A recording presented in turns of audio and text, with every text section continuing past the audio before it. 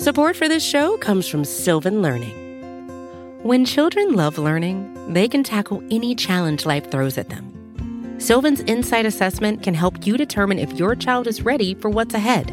It can also identify gaps in learning and point out areas that could be of concern for your child so they can tackle what's to come. And right now, it's the best price of the year at $29. Go to sylvan29.com to learn more and get your child's assessment for only $29. That's SYLVAN 29.com.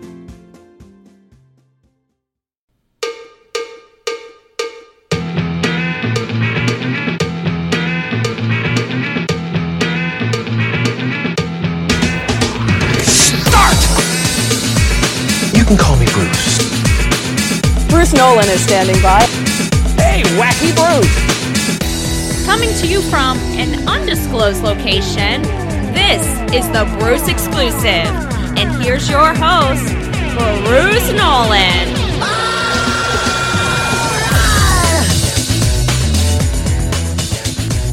Ladies and gentlemen, boys and girls, children of all ages, welcome to the Bruce Exclusive Buffalo Rumblings podcast. I'm your host, Bruce Nolan. You can find me on Twitter and Instagram at Bruce Exclusive. Welcome back. Ladies and gentlemen, welcome back to this Thursday episode of the Bruce Exclusive. And we have stuff to talk about, ladies and gentlemen. We have football news. Gone are the days where I have to manufacture content to try to justify my existence in your podcast feed Thursdays and Fridays every week. Gone are those days. Now I will have football generating content for me. Because let's be honest, it's way easier that way. It's way easier to talk about things that actually happened rather than things that might happen, things that have happened way in the past, things that are happening right now. That's what people want to talk about. And we have some things to talk about. We're going to dive right into them. The first is that this episode of the Bruce Exclusive represents the 500th episode on the Buffalo Rumblings podcast feed. I'll hold for applause. Thank you for that. I appreciate that. It's not a moment of silence. It was holding for applause. 500 episodes. The Buffalo Rumblings podcast network has created for your enjoyment. I hope that you have enjoyed partaking in what the Buffalo Rumblings podcast network gives to you as much as I have enjoyed being a part of it. I have gone on record as saying that since I've started doing this, I have received far more grace from Buffalo Rumblings and from the Buffalo media and from other content creators and from the fans than I very likely deserve. And I will always be grateful to them for that. But I hope that you appreciate what we're doing here. I hope you appreciate how hard the Buffalo Rumblings community works to try to provide you with interesting content as often as humanly possible. I am personally grateful to be a part of it. So just a recognition of the 500th episode on the Buffalo Rumblings podcast feed. The next thing we're going to talk about is the most newsworthy item up until some players started opting out, which was the AFC East news of the day not too long ago. And that was Jamal Adams, safety for the New York Jets, former number 6 overall pick out of LSU, traded to the Seattle Seahawks. If you're following me on Twitter, you already know what my thoughts are on the trade. Here are the trade details for those of you who have not been familiarized with that, or for people who need a refresher. The Jets will receive safety Bradley McDougald, a 2021 first-round pick, a 2021 third-round pick, and a 2022 first-round pick in exchange for Adams and the 2022 fourth-round pick. So the Seahawks gave up their starting safety, 2 first-round picks, and a third-round pick in exchange for Adams and a fourth-round pick. That's how that worked. So, I mentioned it on Twitter. I'll mention it here. I think the Seahawks got robbed. Not because I'm not a Jamal Adams guy. I think Jamal Adams is a good Good player. But 2 first-round picks. Let's assume for a second, let's take the 3rd and the 4th out of the equation. Let's just say it's close enough to a wash. 2 first-round picks to upgrade your safety position. Because it's really important. It's not binary. It's not like you went from I don't have an all-pro to I have an all-pro. It's not that easy. It's a gradient. You spent 2 first-round picks to upgrade your safety position because you shipped out your starting safety.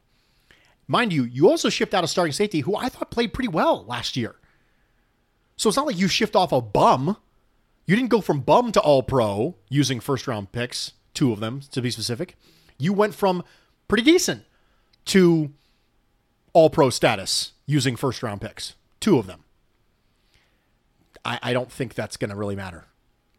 I had a long discussion with a gentleman on Twitter who said it's too early. You can't say that. You don't know what the picks were used for. We won't know what this meant for both teams until the team uses them. No, we don't.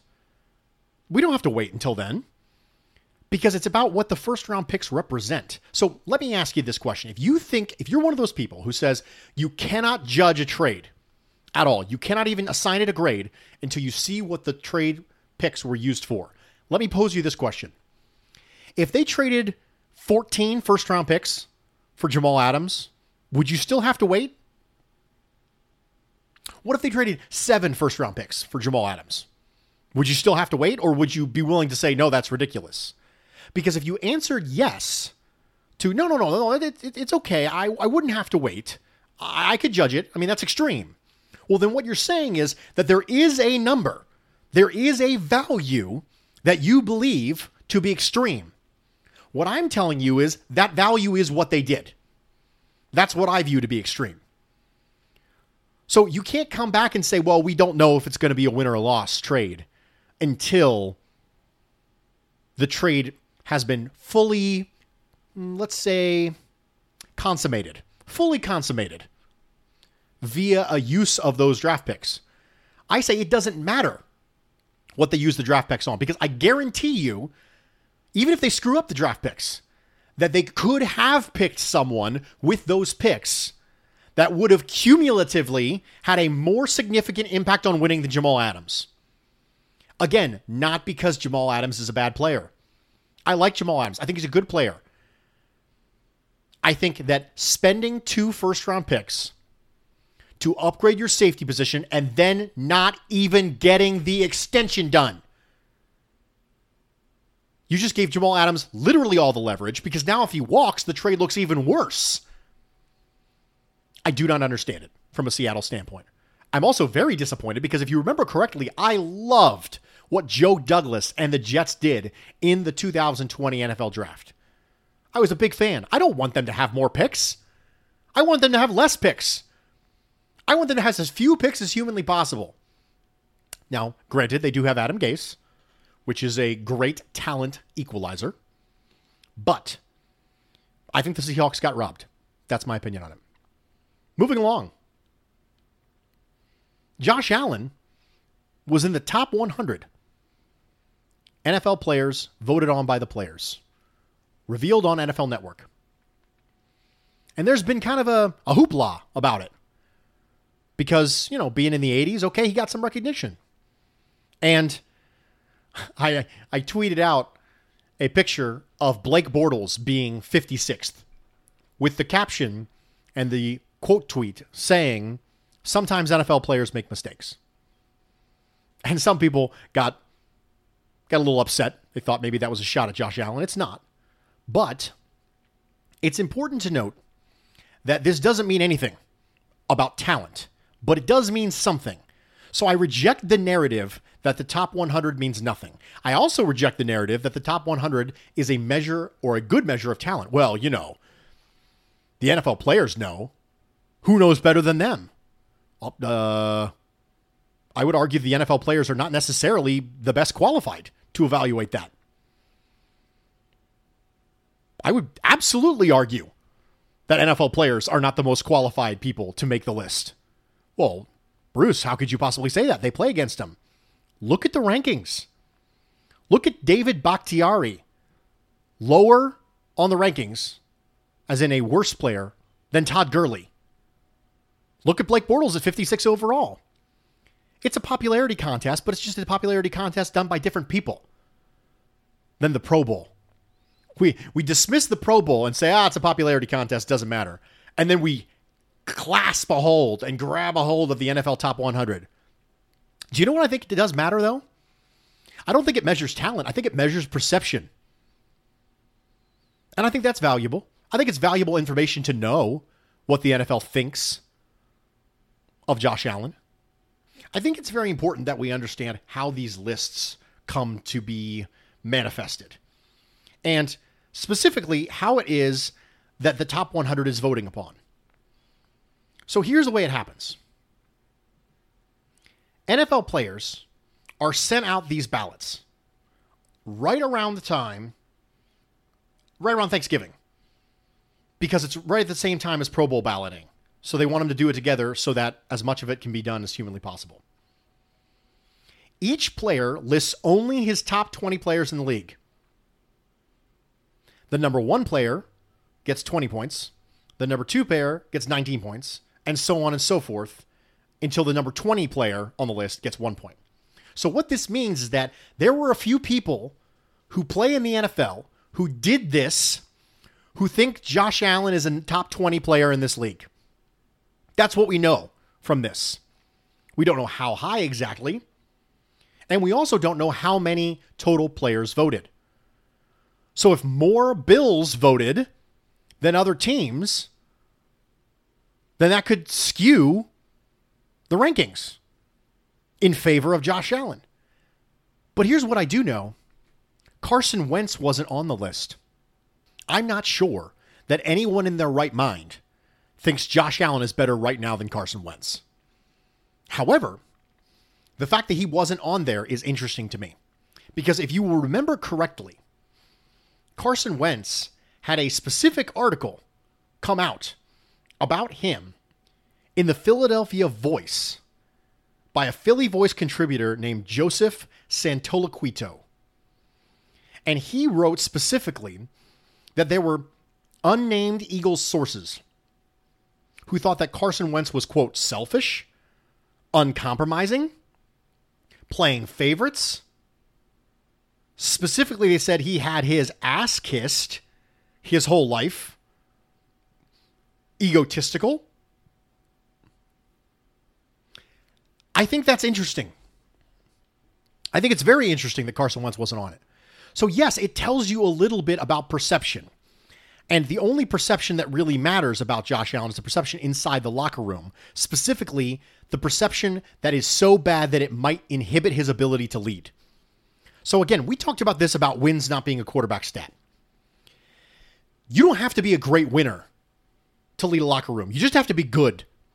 However, if your leadership is so bad that it actually inhibits your ability to lead that team, if people are actually devaluing you because of how much they hate you in that locker room, then it matters. It's one of those just don't screw it up kind of things. Being a great leader is good. I think it matters. I personally think this is partially indicative of that. Now, we don't know how many Bills voted, but specifically when I look at Josh Allen and I look at Carson Wentz, I don't think for a second that Josh Allen's better than Carson Wentz at this point. However, I find it very interesting that Allen's on the list and Carson Wentz isn't. Also, if you remember correctly, Carson Wentz was number 3 in 2018. He was number 96 in 2019, and now he's off the list. Maybe the more you get to know Carson Wentz, the less you like him? I don't know. I'm not in that locker room. But I think it's interesting when you put the juxtaposition of Carson Wentz and Josh Allen. Not because I think this list is a good measure of talent, because I don't. However, I do think it's a good measure of perception. Now, I don't know what the sample size is, and I don't know how much that sample size is the Bills, so I don't think it's super useful. It's just an interesting note. That's it. That is the only thing I find valuable, aside from just fun conversation, about this top 100 list. We are going to take a quick break. We are going to come back, and we are going to dive into a positive Josh Allen conversation because I'm going to start with a conclusion. I like to do that. You'll notice that. I start with a conclusion, and then I Tarantino it. I jump back to the beginning, show you the prologue. The conclusion is, Josh Allen isn't Blake Bortles. Stop comparing him to Blake Bortles. Maybe you don't stop comparing them, but at least stop equating them. We are going to take a quick break. We're going to come back. Stick with me. Welcome back, everybody, and thank you for joining me for this edition of the Bruce Exclusive, a Buffalo Rumblings podcast. I am your host, Bruce Nolan. You can find me on Twitter and Instagram at Bruce Exclusive. All right, folks, I'm going to get on my boxing gloves. I'm going to defend Josh Allen's honor against the lazy take. And the lazy take is that Josh Allen is just Blake Bortles 2.0.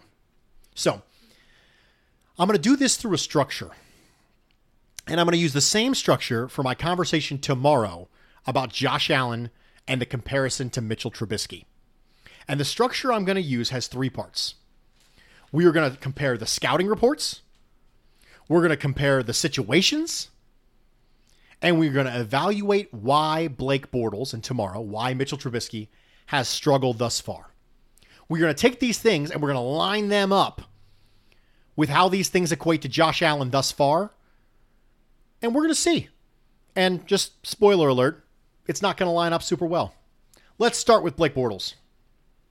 First off, Blake Bortles was a 3-star recruit.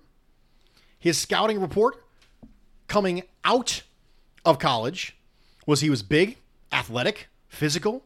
He had intangibles, and his accuracy was bad due to mechanics. Well, that sounds a lot like Josh Allen, doesn't it? Yeah, sure. On a very, very basic level. From a scouting report, high overview, it sounds a lot like Josh Allen, aside from the 3-star thing. But here was the situation at UCF. That UCF team was built upon their defense and Storm Johnson at running back. Their wide receivers were Rennell Hall, Brashad Perryman, J.J. Wharton, and Jeff Godfrey. They had good receivers. They were a running-focused team that played good defense and threw a ton of screen passes. That was not the Blake Bortles show at UCF. Blake Bortles was a trait projection, yes. And Josh Allen was a trait projection, yes, on his scouting report. But the things they did in college aren't even close to being the same. Josh Allen is widely considered one of the greatest players in Wyoming history. Blake Bortles isn't even the best quarterback in UCF history. I don't know if you know or not, there was this dude named Dante Culpepper. He was pretty good. Josh Allen was the entire Wyoming program. He ran the ball. He threw it down the field. He had pro-style concepts. He was throwing vertical routes. He had basically no help. That is not the scenario that Blake Bortles came out of. Yes, okay, on the surface, you look at it and you go, okay, big, athletic, physical, they got intangibles and they have accuracy problems. Great. But that's not all there is to it. So far, that's the only thing they've got in common is, well, they look similar, I guess. But their situations at UCF, what they were asked to do and why they had success were vastly, vastly different. Now let's take a look at the situations for each one of the quarterbacks coming into the NFL. So when Blake Bortles came in to the NFL, Jedd Fisch was his offensive coordinator. Jedd Fisch was an assistant to the head coach, assistant to the regional manager for the NFL's Houston Texans. And then he moved to the Ravens under Brian Billick. And he was an assistant quarterbacks coach and assistant wide receivers coach. Then he went to Mike Shanahan in Denver in 2008 and was a wide receivers coach. Then he went back to college and was offensive coordinator and quarterbacks coach for Minnesota. Then he came back to the NFL as a quarterbacks coach in Seattle during Pete Carroll's first year. Then back to college, where he was an offensive coordinator and quarterbacks coach for Miami Hurricanes. Al Golden was the head coach at that point. Fisch then returned to the NFL. He was the offensive coordinator for the Jaguars. He had a lot of experience coaching quarterbacks and coaching offense. Bortles' quarterback coach when he came into the league was Frank Scelfo. Frank, ironically enough, small world, coached J.P. Lossman at Tulane University, along with Sean King, Patrick Ramsey. These were NFL players, people who got drafted high, had NFL careers. And then he went and became the quarterback's coach for the Jaguars after spending some time at Louisiana Tech as an OC and quarterback's coach and Arizona as a quarterback's coach. So again, experience doing what he was doing. After Jed Fish got canned, Greg Olson became the offensive coordinator, experienced. Nate Hackett became the NFL offensive coordinator for the Jaguars. Again, experienced. He'd already had the time with Buffalo. He had the time with Syracuse before that. And he had experience with Doug Marrone. I don't know if you know this, but Josh Allen came into the NFL and had a quarterback's coach who hadn't coached it since 1990. He was a glorified wide receivers coach, David Culley. That's who Josh Allen was. In addition, he comes into the league. Congratulations, Josh Allen.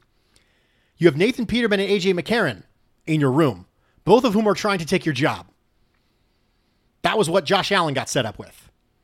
Okie dokie. So that's not awesome. Then he came in week 3, Blake Bortles did, for an ineffectual Chad Henne. And rolled. So here's what they have in common so far in the situation. The situation was they both came in early when they probably should have came in later. So we have 2 similarities. We have the overarching scouting report, which was big, athletic, physical, intangibles, accuracy due to mechanical problems. And then we have a subsection of the situation, which is similar, which is they came in probably a lot earlier than they probably should have. I'll never forget a Sports Illustrated scouting report for Blake Bortles said if he starts early, he'll probably be a turnover machine. Ironically enough, that ended up being very, very, very true. Because he probably started before he was ready. But guess what? So did Josh Allen. Neither one of them got the luxury of sitting behind a reasonably competent quarterback. For Josh Allen, it was Nathan Peterman. Chad Henne's way better than Nathan Peterman. Josh Allen got 1/2 to sit on the bench. Blake Bortles got a little over 2 games. Now let's move on to the next part. So we've talked about the scouting report. We've talked about the situation. Let's talk about why Blake Bortles busted out. Shockingly enough, Sports Illustrated was right. He was a turnover machine. He consistently showed the ability to make plays with his legs. Big, strong quarterback. Go back and watch some of 2015 Blake Bortles, if you will. I'll never forget, one of my favorite statistics, I put it on Twitter, was there was a game where the Jaguars dropped a 50-burger on the Indianapolis Colts. Blake Bortles threw for 3 touchdowns, ran for another one, and had a QBR of 3.8. A historically bad QBR. People are like, how is that possible? Go watch that game. If ever there was an example of wide receivers making your quarterback look better, it was that game. Allen Robinson, first off, is one of the greatest receivers in the NFL, and he's been shackled with terrible quarterback play his entire career. Allen Robinson is a stud. Allen Hurns was at the peak of his powers at that point. And essentially, that YOLO Josh that occasionally got away with it, that was Blake Bortles' entire career. And sometimes he got away with it, and sometimes he didn't. He was a turnover machine.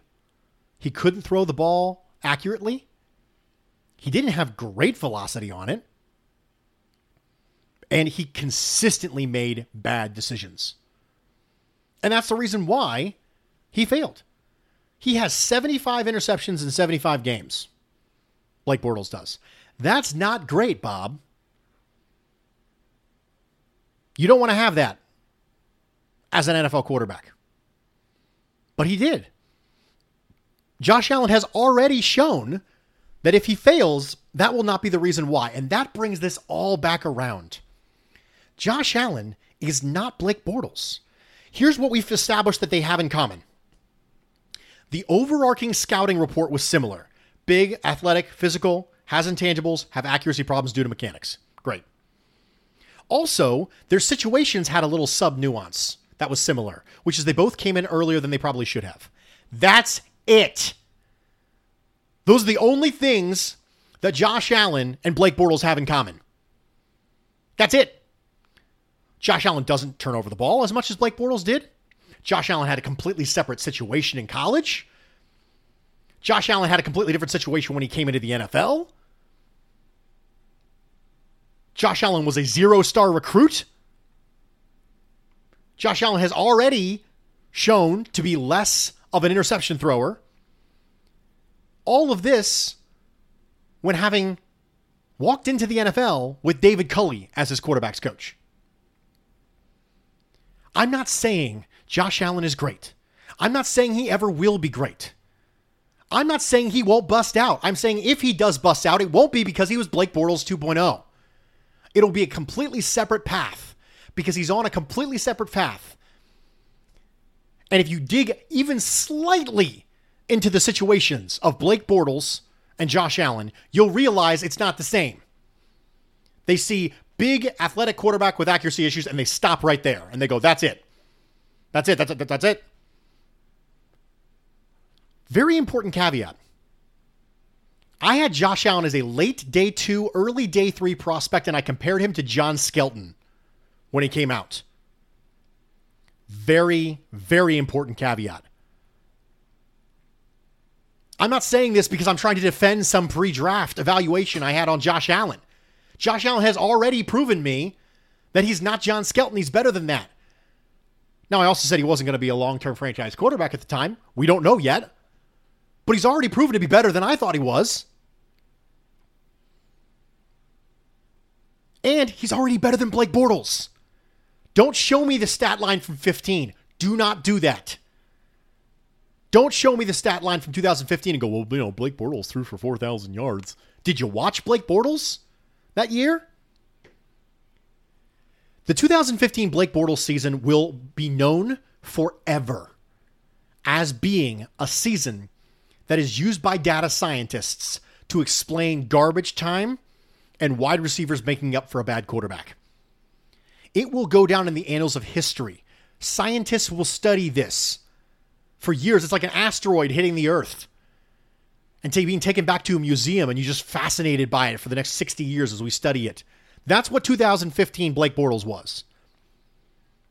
So, I'm not saying Josh Allen's great. I'm not saying he's ever going to be great. I'm saying he's not Blake Bortles. And if he fails, it won't be because he was Blake Bortles. If he succeeds, it still won't be because he was Blake Bortles. The only things they have in common are they both came in earlier than they should have, and their basic scouting report at a very high level looks similar. That's it. Everything else is different. All right. I don't think that was necessarily the most eloquent I've ever been on this podcast. Got a little bit heated. Tomorrow, we're going to have a discussion about Josh Allen, Mitch Trubisky, and we're going to start on our Know Thy Enemy discussion. And we're going to start it off with your Almighty Takes. We're going to take a break from Almighty Takes next week because I need to get through this stuff before we jump on the next one. We got kind of delayed. But stay tuned. For tomorrow, we're going to have that discussion. We're going to go through Almighty Takes. We're going to do Mitchell Trubisky, Josh Allen comparisons. Ladies and gentlemen, that's it. And that's the way the cookie crumbles. I'm Bruce Nolan, Buffalo Rumblings.